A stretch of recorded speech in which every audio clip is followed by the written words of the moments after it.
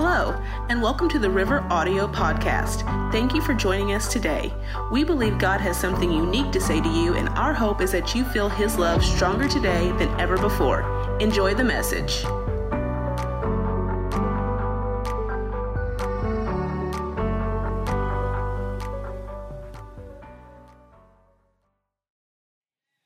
Romans chapter 8 and starting in verse 31, we're jumping into our second message of our Christmas sermon series based on A Christmas Carol. I love the story, A Christmas Carol. And we're going to use this as our text. Romans 8:31, reading from the ESV. What then shall we say to these things? If God is for us, who can be against us? He who did not spare his own son, but gave him up for us all, how will he not also with him graciously give us all things? Who shall bring any charge against God's elect? It is God who justifies. Who is to condemn? Christ Jesus is the one who died, more than that, who was raised, who is at the right hand of God, who indeed is interceding for us. Who shall separate us from the love of Christ? Shall tribulation? Now, as I read these, think about what's going on in your own life. Shall tribulation or distress or persecution or famine, or nakedness, or danger, or sword, as it is written, for your sake, we're being killed all the day long. We are regarded as sheep to be slaughtered. No, in all of these things, somebody say all of these things. That was a good one back here. They meant business. In all of these things, we are more than conquerors, more than conquerors, through him who loved us. For I am sure that neither death nor life, we got more problems with life than death, right? Death nor life, nor angels, nor rulers, nor things present, nor things to come, nor powers, nor height, nor depth, nor anything else in all creation will be able to separate us from the love of God in Christ Jesus our Lord. Let's pray one more time. Father, thank you for this word. Help me today. Help me to yield myself to you, that you are able to speak to your people what is in your heart, what you have for us, and open our ears to hear it, receive it, apply it, obey it. I thank you for it. In Jesus' name, amen. Wow. I would really encourage everybody to go home and read Romans chapter 8 over and over and over again. There is so much in Romans 8 about Old Covenant, New Covenant, what Jesus did on the cross, and different areas of our life, and how to walk in victory, how to be spiritually minded instead of carnally minded. That means letting your thoughts in life agree with what God's word says instead of agreeing with what we feel and what we're going through in the physical and in the natural. And so read Romans 8 and let it become the fiber of who you are. It talks about praying in the Holy Spirit. It talks about the principle of the law and the weakness of it's incredible, everything that's in that one chapter. So that would be a great thing for you to dissect and chew on. But we want to look at this particular area, which talks about the victory that we have been given for our everyday life. And Paul is very extensive in naming everything he can possibly name that Jesus gives us the victory over in our lives. Now, last week we talked about the ghost of Christmas past. And again, how many of you have seen or read A Christmas Carol at some point in your life? If you haven't, do yourself a great favor. and go home. And I highly recommend watching the Muppet version first, all right? I'm really on a Muppet thing this morning. It is on my mind. So in the story, after the ghost of Christmas passed, as we looked at last week, if you weren't here last week, you need to go and listen to that message. After the ghost of Christmas past reminds Ebenezer Scrooge of the different traumas that he experienced growing up.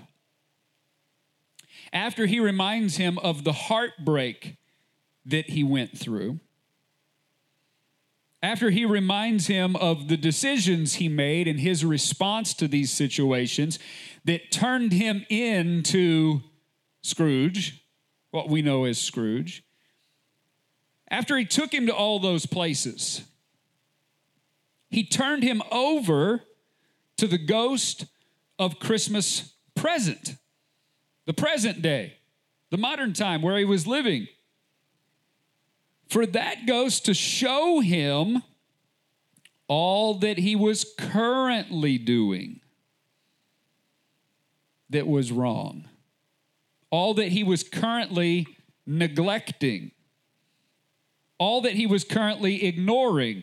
Everything that was running his life and making up who he is presently.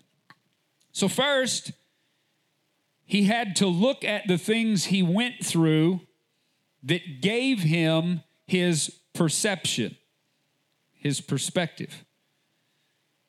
And then he had to deal not only with the root, but he had to make some changes with the result.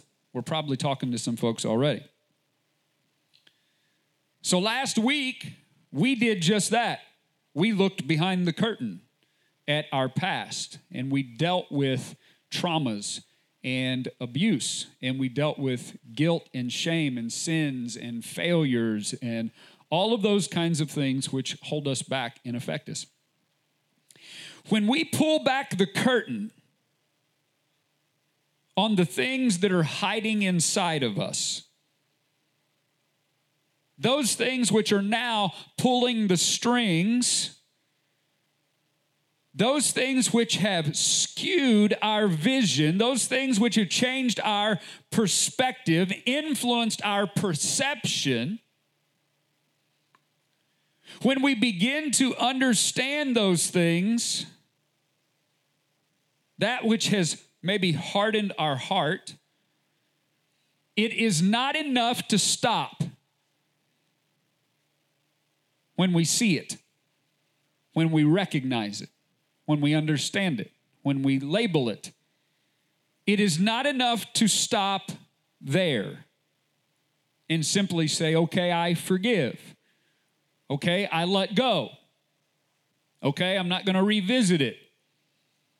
It's not enough to stop at that point, because we are right now operating according to the conditioning that we already gained from these things.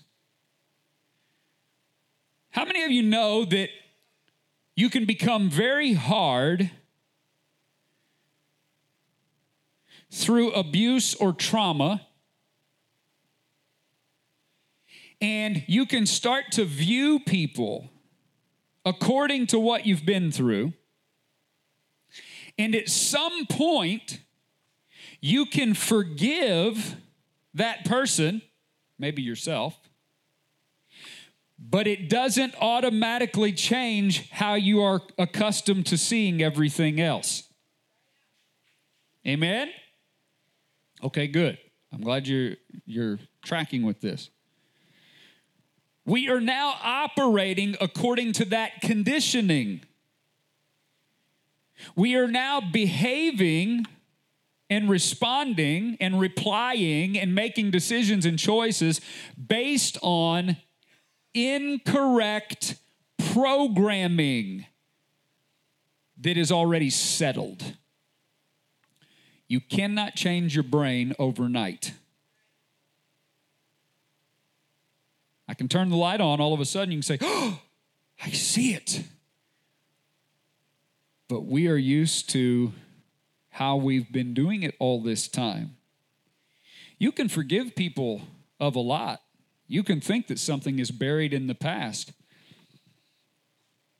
But let a situation even suggest that somebody else might be doing the same thing, all comes back real quick, doesn't it? You find out that it's a little bigger in there still than you realize that it was.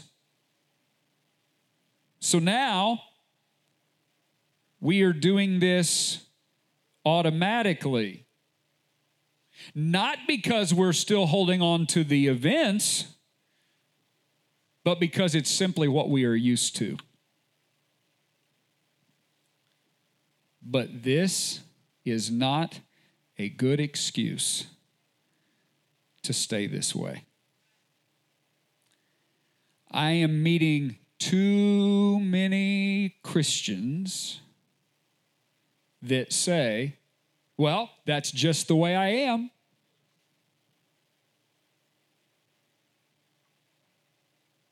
I'm meeting too many believers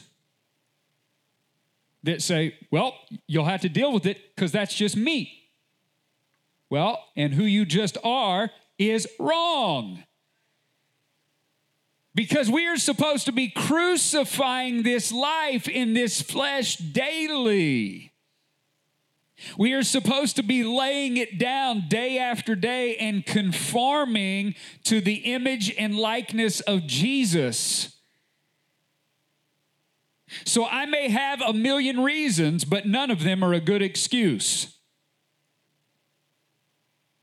None of it is a good reason to stay where I've been living in the wrong place.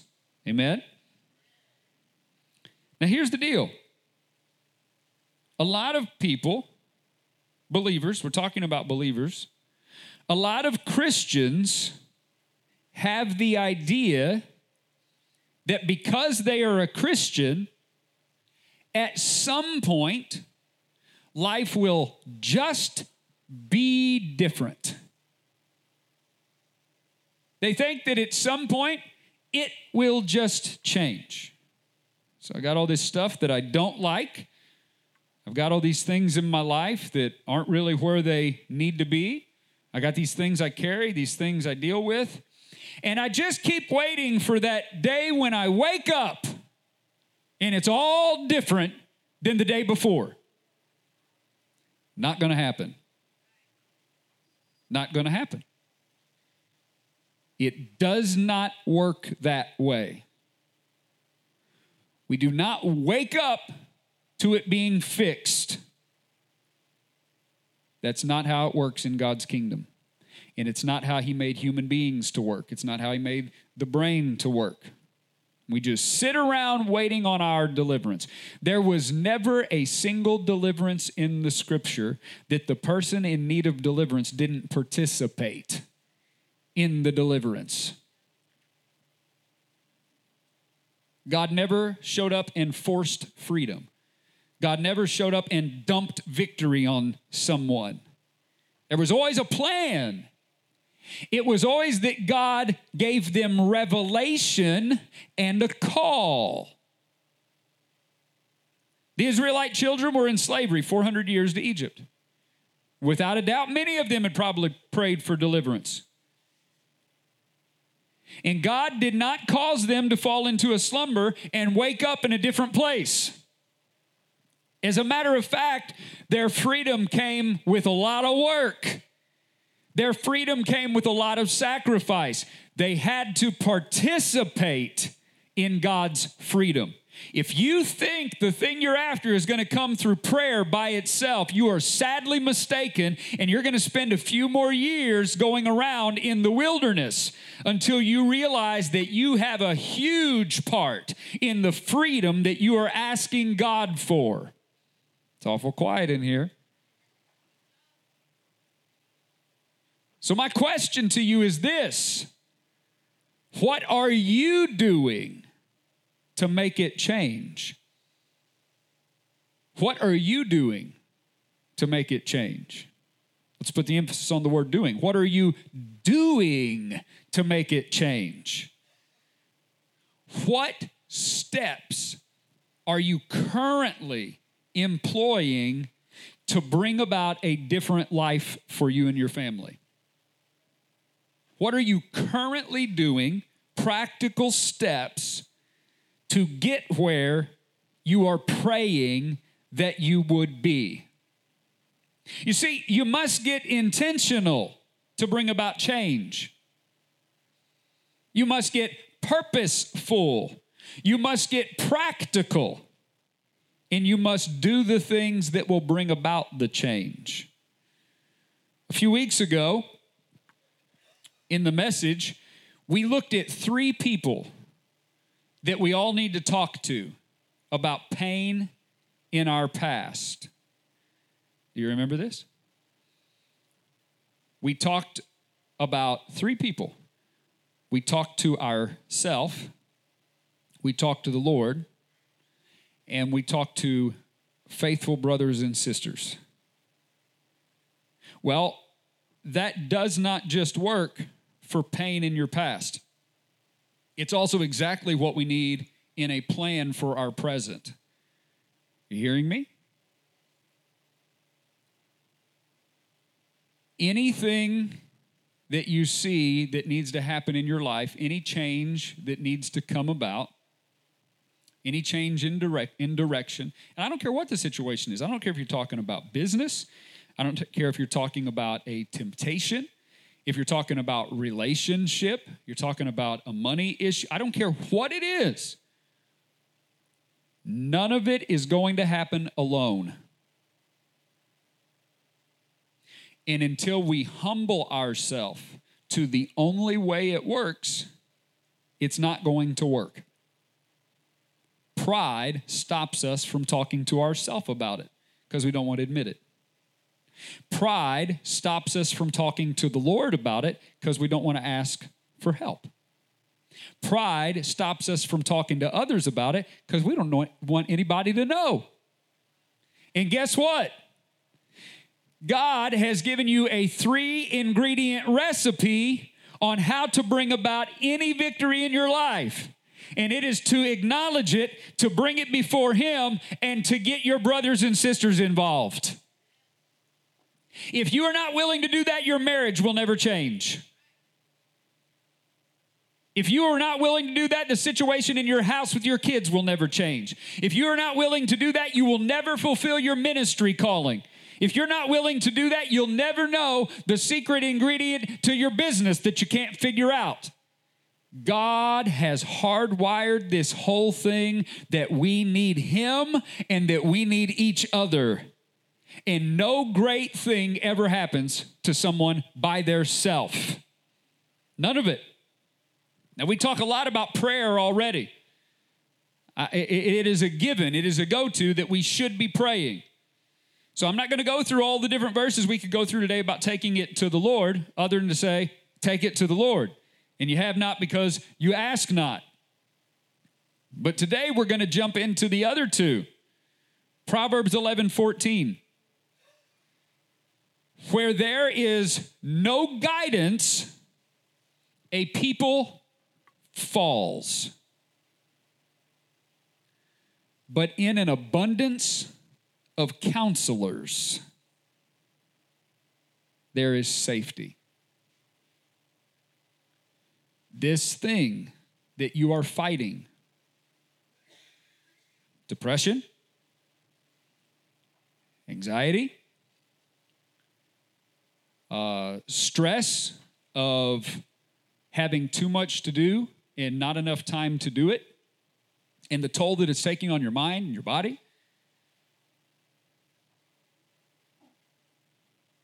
If you are not willing to get other human beings involved, where you open your mouth and you lay it out and allow a conversation and a brainstorm to begin where people have the information that you don't have, and you don't have it or it would already be fixed, and somebody out there does have it, if you are not willing, this is God's way. If you say, no, I'm just going to keep praying about it, you are refusing the answer to your prayer. You are neglecting the way that God answers. You are insisting on God being something that He's not. You are demanding God to be a genie in a bottle. That you rub the bottle when you need Him,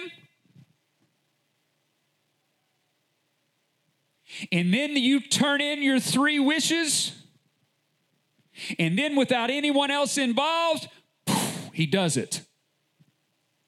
That's not God. And that's not relationship. And you are demanding that God answer your prayer on your terms. You are never going to be free. You are never going to be victorious. You are going to live the rest of your life in this same stinking cycle that you claim you hate, but I think you're secretly in love with. Come on, somebody. Some people start to get a little bit of help with their depression, but they wouldn't dare want to let the thing go because they've been in love with it too long. Too many people, if they got free, they wouldn't even know who they are anymore. They wouldn't know how to not be depressed. It's become their identity. If you are not willing to do it this way, you're going to stay in it. You must acknowledge problems that maybe you're not even willing to admit are there yet. You must get Jesus involved, and you must get God's people involved. This is going to help somebody. It'll make somebody else mad. Right? I'm telling the truth. Where there is no guidance, if you do not have guidance, if you do not have counsel, if you do not have advice, if you do not have external wisdom, that means not just yours, people fall. You're going to fall. It's destroying you. But in an abundance of counselors, there's safety. You are safe when you open your mouth. You are safe when you get people involved. Habakkuk said this. We're not even going to look at the context of the situation he was in, but we are going to look at the principle that God revealed to him, okay? Habakkuk said, chapter 2, verse 1, I will take my stand at my watchpost. I will station myself on the tower, and I will look out to see what he will say to me and what I will answer concerning my complaint. Okay, so Habakkuk had an issue. I'm not going to deal with the issue right now. Habakkuk had an issue, and he says, I'm going to get up on the tower. I'm going to position myself to look and to hear. You remember when the psalmist said, the name of the Lord is a strong and mighty tower, and the righteous run in and they are safe? Some of us need to get positioned on that tower. We need to get positioned on our watch post. We are so consumed, we are so blinded, we can't see the forest for the trees. We are so in the situation that we can't see outside of the situation. We need to climb up higher. We need to get on our watch post where we can consider that the thing may be bigger than what we can see. We need to change our perspective so we can change our perception. We need to get on this tower so we can look and see the Lord, and so we can hear the Lord, and we need to cry out to see how he would answer. And he's going to answer through people. But listen to this. And the Lord answered me. Here was the first of the answer to Habakkuk. He said, write the vision. Write the vision and make it plain on tablets. Why? So that he can run who reads it. Have you ever heard the saying that a failure to plan is a plan to fail? You ever heard that? Well, you have now. A failure to plan is a plan to fail. So many of us that need changes, we sit around waiting for the change. No change comes without a plan. No change comes without doing something to get to that change. You have to make a plan, and you have to make it plain. And the Lord's advice was write it down. Why? So that anybody that reads it will be able to run with it. What is the flip side of that message? If a person can't read it and know the information, there's nothing for them to run with.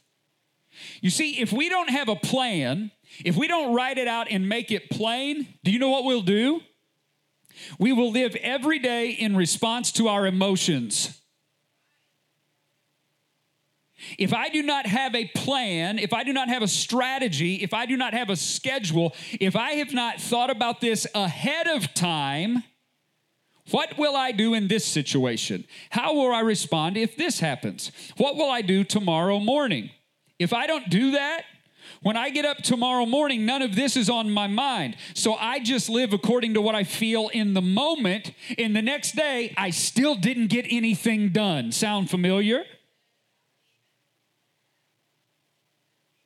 This is why it's important to talk to your children about drugs and alcohol. Do you know that parents who talk to their kids ahead of time about drugs and alcohol, it becomes memory inside of them? A lot of kids end up giving into temptation simply because their first encounter was a feeling, so they responded according to feeling. But those kids whose parents have talked to them, they get in the situation and they have more than a feeling. They have something they know. They say, wait a minute, Mom and Dad told me this might happen. Mom and Dad told me I would feel this way. Mom and Dad said it would seem irresistible. But Mom and Dad said, even if I was doing something dumb, call them immediately. Mom and Dad said, you have options in this situation. Mom and Dad said, you can stand against that feeling. You don't have to obey. This is why you talk to your kids ahead of time about sex. This is why we gear our kids up before they get to a situation, so that when they get to a situation, they have more in their tool belt than feelings. Well, guess what? It doesn't just work for your kids. It works for you. We need to have a plan. We need to acknowledge, hey, some changes need made. Hey, this is not how my life is supposed to be. Hey, this is not God's best. And then we go to the Lord and we lay it before the Lord, and then we get some people involved. You know, if I want to succeed, I don't hang out with losers. Come on, somebody. If I want to get somewhere I've never been, I connect with somebody that's been there, somebody that's excelling. I'm not saying that we never go and help somebody, because we also have to be that for somebody else to show them what we've learned that maybe they don't know. But we've got to get some people involved. You want to beat depression? Get involved with some people that aren't depressed. Your support group is just a circle of complaints.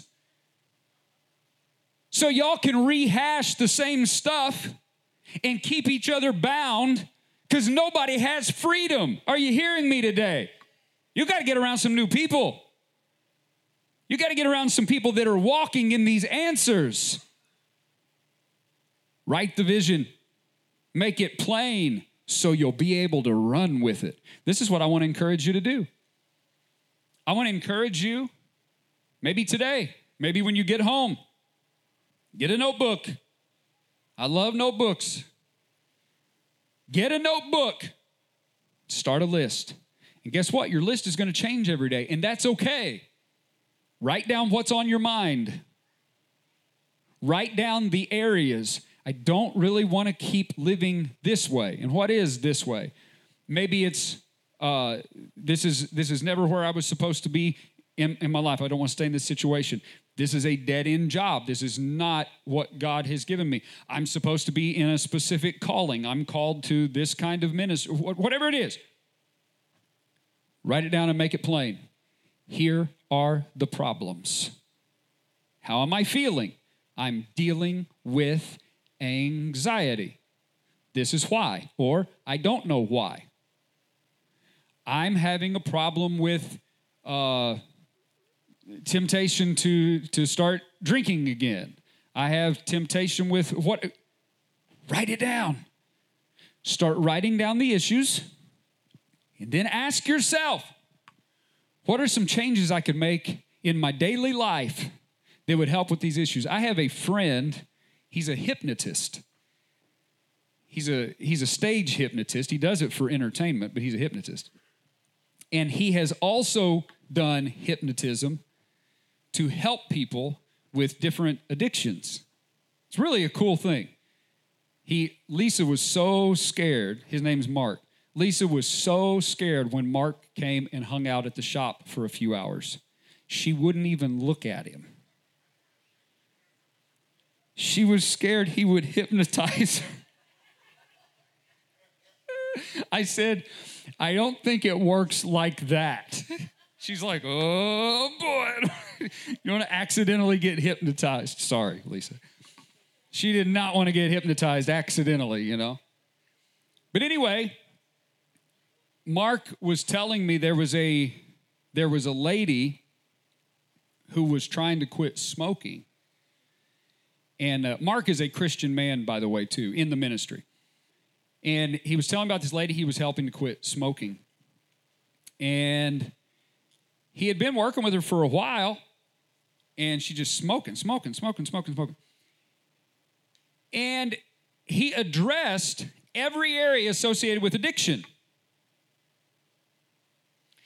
And after a few months of research and observation and talking to her, he realized something.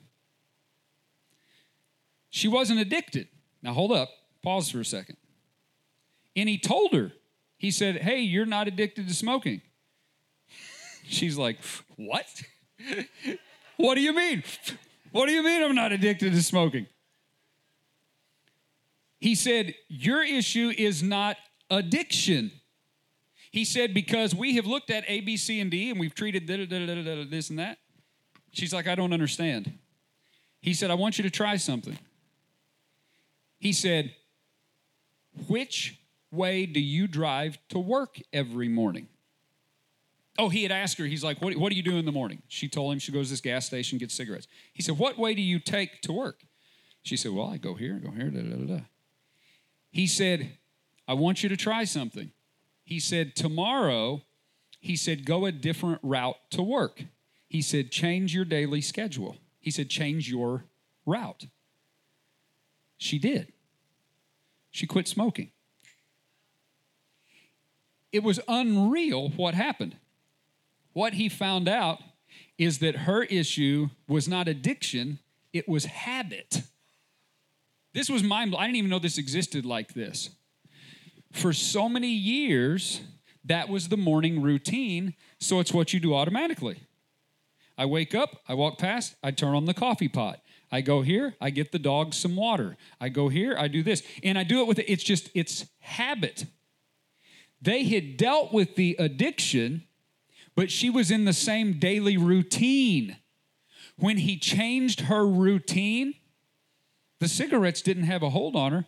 It's just what she thought she was supposed to do next. Is that the craziest thing you ever heard? But it worked. There are all kinds of changes that need made. And sometimes things aren't even as big of an issue as we realize that it is. But we've got to start examining it and becoming conscious and intentional about what we are doing. So write the things down. Ask yourself about the areas. Ask Jesus and ask other people. And write down what you think needs to happen to change those areas. Start making the changes. They might be very simple. Start making the changes. This message, this whole series actually came from an entire sermon that I heard myself preach in a dream 2.5 weeks ago. I dreamed that I preached it, and it was a masterpiece. I wish I could really remember it. I wish I could really remember. I mean, I was shouting, But anyway, I woke up. And I remembered parts of this sermon. But anyway, it started with write it and make it plain. And it dealt with, as a man thinks, so is he. Whatever our mind is full of is what we would follow. Joyce Meyer says it this way: where the mind goes, the man follows. Whatever you fill your mind with, whatever you are thinking on, that is going to take root and grow in your life. It's going to show up. So everything revolves around this. Romans 12:2. Do not be conformed to this world, but be transformed by the renewal of your mind. Be transformed by the renewal of your mind, that by testing you may discern what is the will of God, what is good and acceptable and perfect. Folks, Jesus has paid a great price. But we have a huge part in cooperating with God. We have a huge part in cooperating with His Word. And Jesus has paid too great of a price for us to not only deal with what's in the past, but He has paid too great of a price for us to not walk in victory right now.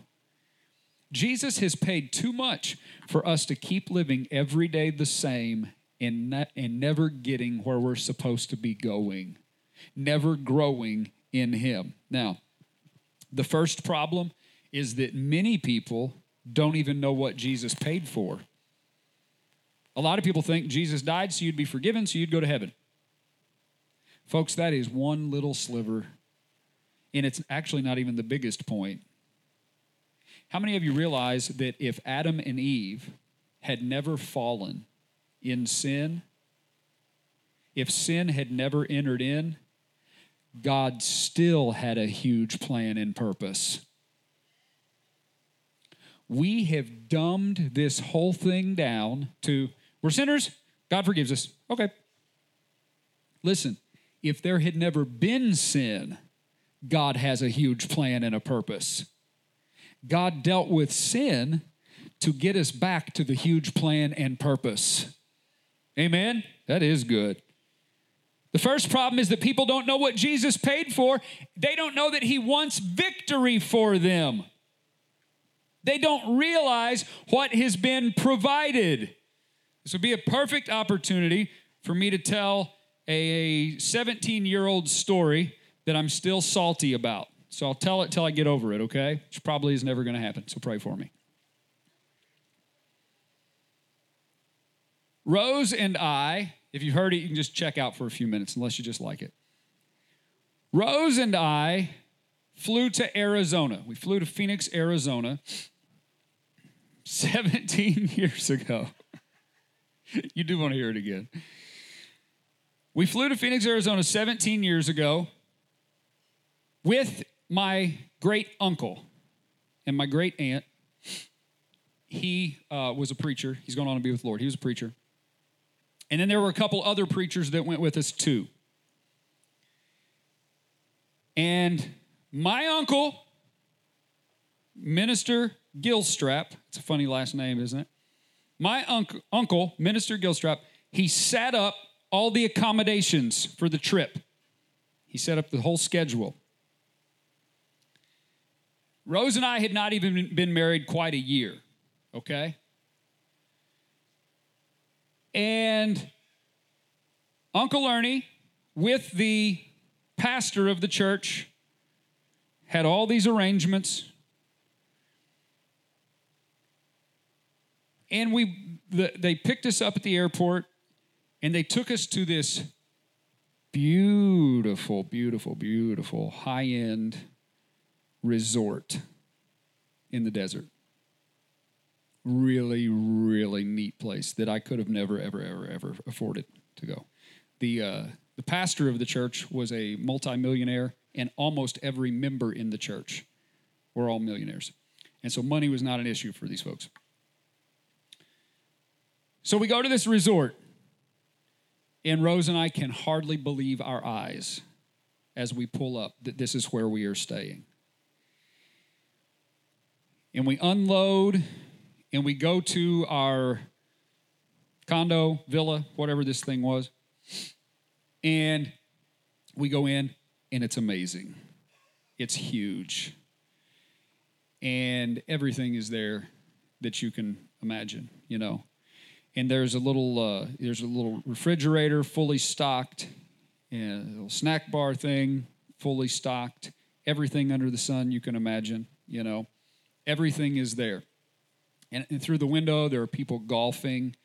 And then they've got a restaurant where they do a huge breakfast buffet, very beautiful, with fruit sculptures. And you get the idea.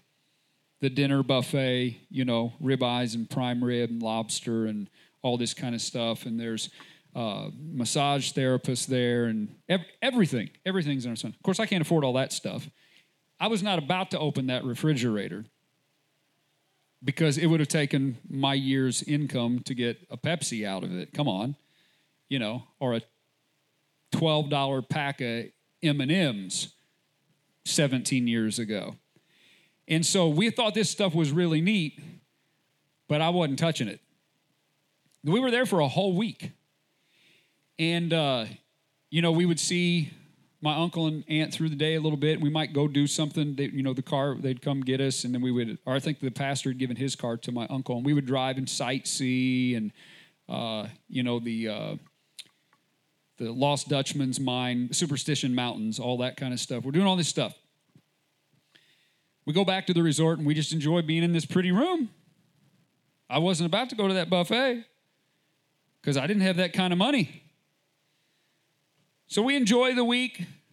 We appreciate the week. And on the last day, the pastor comes to get us, to take us all back to the airport, to go home after our beautiful week in Phoenix. We're driving to the airport, and Pastor Clater, he says, "Did you all enjoy your stay?" "Oh, yes, sir. Thank you very much. I hope everything was comfy. Hope everything was good." "Yeah, we're very, very comfortable. Thank you. A beautiful place. You all really went out of your way putting us up in the nicest place." Absolutely. And he's like, "Did you enjoy all the snacks and you drink the stuff and everything?" And we're like, no, you know. And he's like, "Oh, okay." He's like, "Well, he said, did you get in on that big breakfast, you know? Did you have any prime rib?" Like, "Oh, no, sir," you know. He got the funniest look on his face. He said, "Did you get a massage? Did you play golf?" I said, "Oh, no. I said, we can't afford any of that." I said, "Those M&Ms were..." Pastor Clater got the weirdest, sickest look on his face. He said, Did your Uncle Ernie tell you at the beginning of the week when we dropped you off that this was our church's gift to you, that this was all inclusive and that we paid for everything and you were supposed to drink all the stuff and eat all the stuff and get massages and have the buffet and play golf? And did Uncle Ernie tell you?"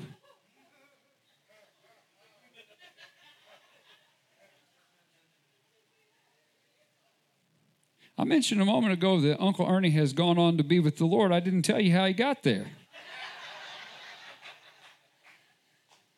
Because I cut Uncle Ernie's throat right there in the Cadillac. No, I didn't. But I'd like to bring him back just so that I could.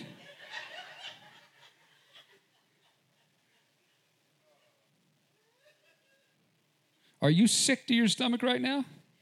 Not as much as I've been for 17 and a half years. I want my prime rib and my massage. He said, "Did Uncle Ernie not tell you?"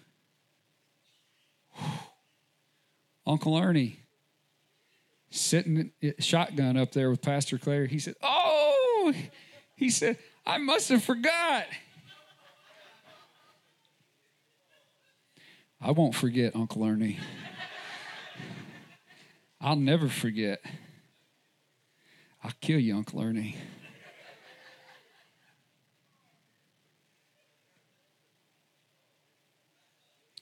That event has supplied me with 17 years of the greatest preaching about the things that Jesus has paid for. So the first problem is that people don't know what Jesus has paid for. But the second problem is that they do know and they still don't apprehend it. If you go to church at the river, you know what he paid for. If you don't apprehend it, it won't be my fault. Because I told you over and over and over again, I'm telling you what God wants for you and what he has paid for. So the bigger problem is that people do know, but they don't apprehend it, and it's because of laziness. The promised land was paid for and still had to be conquered. You know, people are praying to God for things that they're not willing to go after.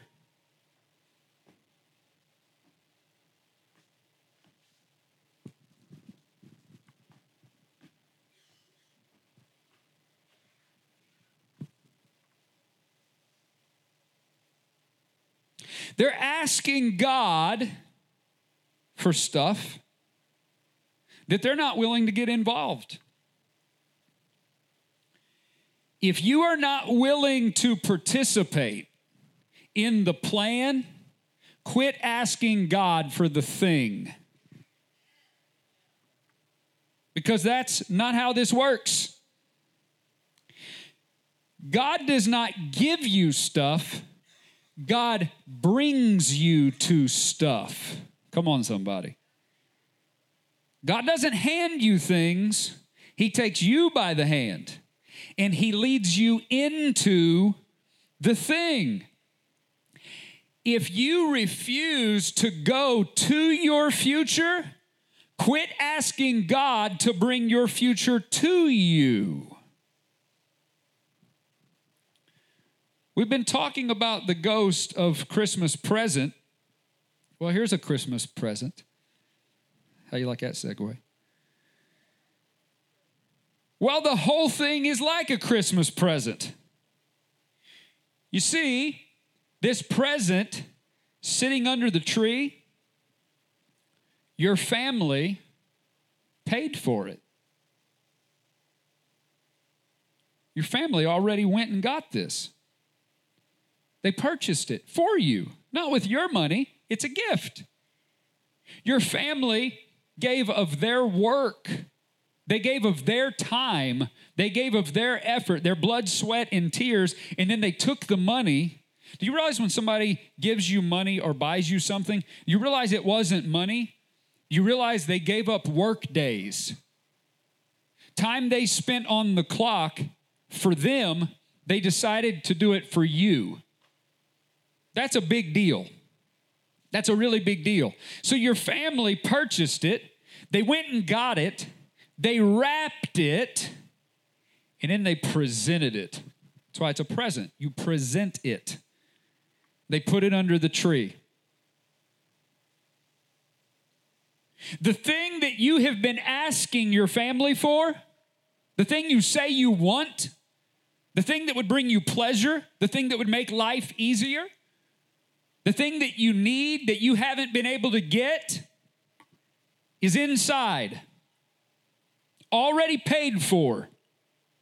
Already worked for. And already presented to you. It belongs to you, but you refuse to open it.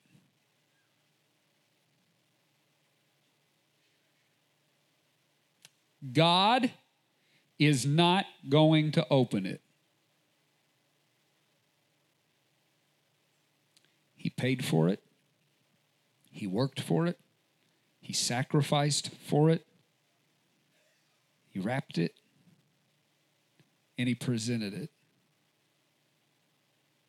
Jesus spilled his blood out for it. But he's not going to open it for you, because that's not how this works.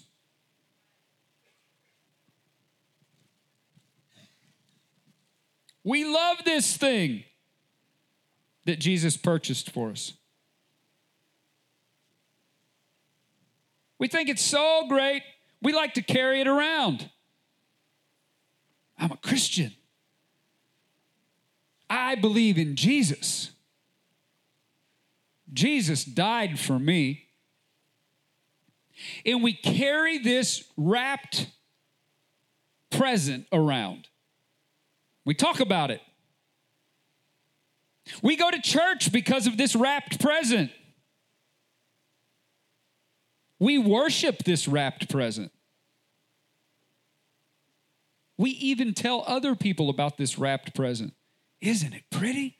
Look at this wrapped present I have. Jesus paid for this for me. So great, I have this. Here it is. We pray to this wrapped present.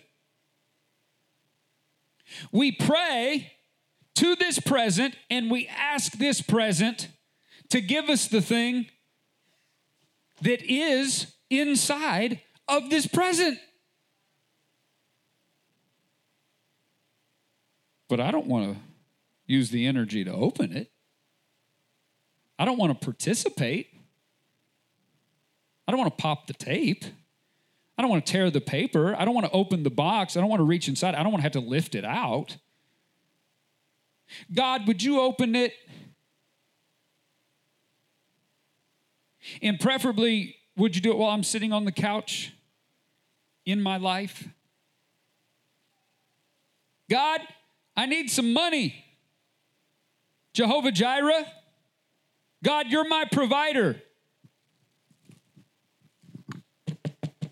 Got any money in there? I need my bills paid. God, behold, I stand at the door and knock. I know you paid for it. I know you're in there.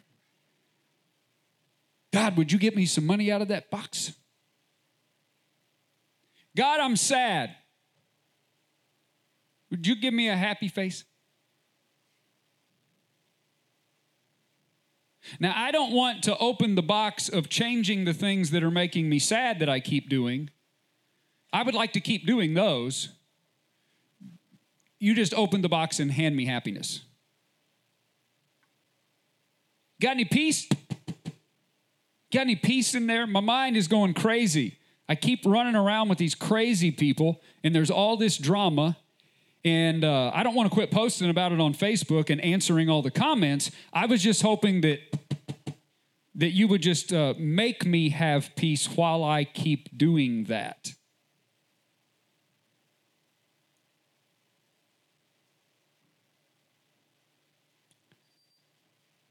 We keep asking God for stuff that we are not willing to participate in opening what he paid for. So I keep praying, but it's not answered. I never opened it.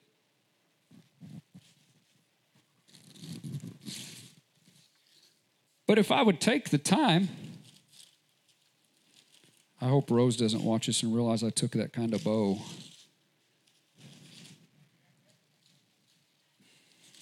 I got to be real careful so she can use it again.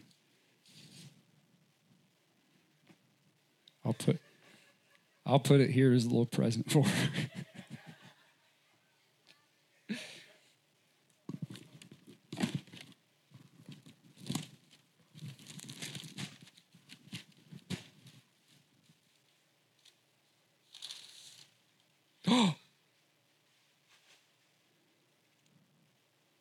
Happiness.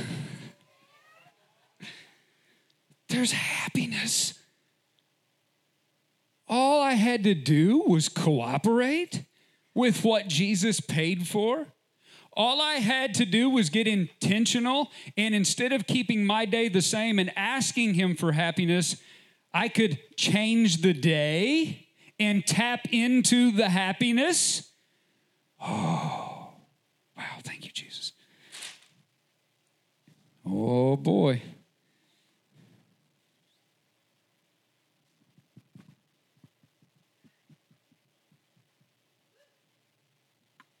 There's provision in here? You mean if instead of sitting and saying, God, please make money appear under a rock where I can just pick it up, I could maybe pray for opportunities to work? Or I could pray for financial wisdom and maybe sit down with my wife and kids and, I don't know, make a budget and quit spending everything you bless me with? Maybe I could realize that if my outgo is more than my income, my upkeep will be my downfall. Come on, somebody. Maybe instead of just asking God, no, God, just do miracles where you open it and hand it all to me. Maybe, God, I could ask for a plan. And perhaps after I acknowledge my spending problem, and perhaps after I pray about it, maybe then I could also talk to somebody that has some knowledge and some wisdom in finance. Are you hearing me? Oh, a gift within a gift.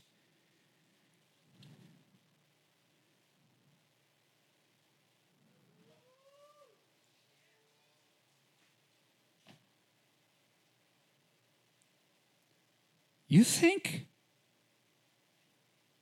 I don't know. This is going to sound crazy.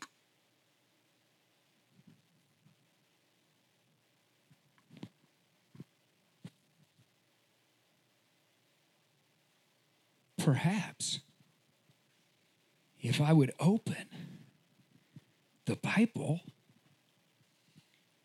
the number one bestseller of all time, that's a fact, check it. Number 2 is still the Pilgrim's Progress. Isn't that amazing? Maybe I could open this book of peace and wisdom and love and joy and instruction. Maybe if I turn off fake book and open the faith book, come on. Maybe if I turn off MSNBC and open the KJV, come on, that's good preaching right there. Maybe if I'd get into the Bible, maybe all of a sudden the atmosphere of my mind would change and I would start finding answers. Now, why do that when I can just keep doing everything my way, but making sure to pray all the time? And then boasting and saying, I pray every day. Because that's what we do, right? You know what? 2,000 years ago, a little girl named Mary wrapped the first Christmas present and presented him to all the world.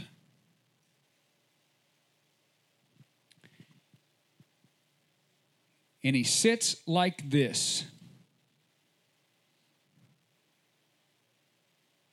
Everything paid for and beautifully presented.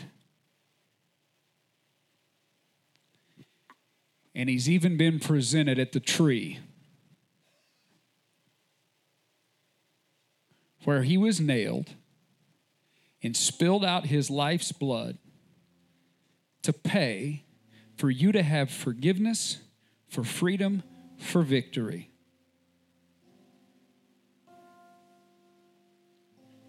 Will you open him? I'm not like Uncle Ernie, I'm telling you. I'm telling you what's paid for. I'll be mad till I die. That's the one thing I can't forgive. I'm sorry. I've forgiven a lot of things. People have lied, smeared my name, stole from me, But Uncle Ernie, that takes the cake. Pray my strength in the Lord. Will you open Jesus today?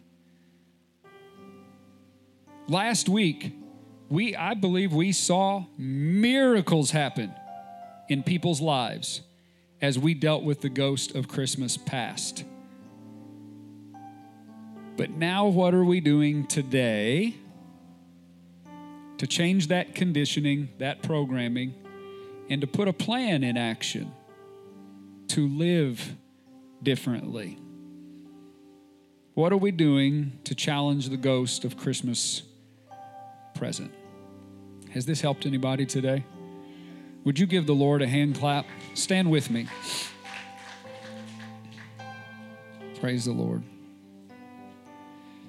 You know, we had a prayer at the beginning, all of us praying together for different outward issues. I'd like to do this a little different. I'd like to encourage everybody to find a place to pray for a moment. You are welcome to come down front if you want to. You can kneel right at the steps, or you can kneel right here. We don't really have a mourner's bench, but you can kneel here, or you can just come and stand, or you might kneel where you're at. But I would like to encourage everybody, find you a prayer spot. I just have a feeling that at some point during this message, that every person in the room probably thought about something, probably realized something. Can we give those to Jesus? Can we just take a couple minutes to give those to Jesus? So find a place to pray, and you might have it on your heart to have somebody pray with you. Go find them. Get out of your seat. Or maybe you have it on your heart. You might have a person on your heart right now. Maybe you've been thinking about them. Maybe there's somebody in the room and you know what they're going through. Maybe they're not here. If they are here, if you've got somebody on your heart that is here, maybe you want to slip out and go to them right now and just say, I need to pray with you. You don't have to pray out loud, or you can. But let's take a few moments right now to take these things to Jesus. Thanks again for listening to the River Audio Podcast. We hope that these weekly sermons are an encouragement to your life. Make sure to stay connected with us throughout the week online at theriverworshipcenter.org and on Facebook and Instagram at The River.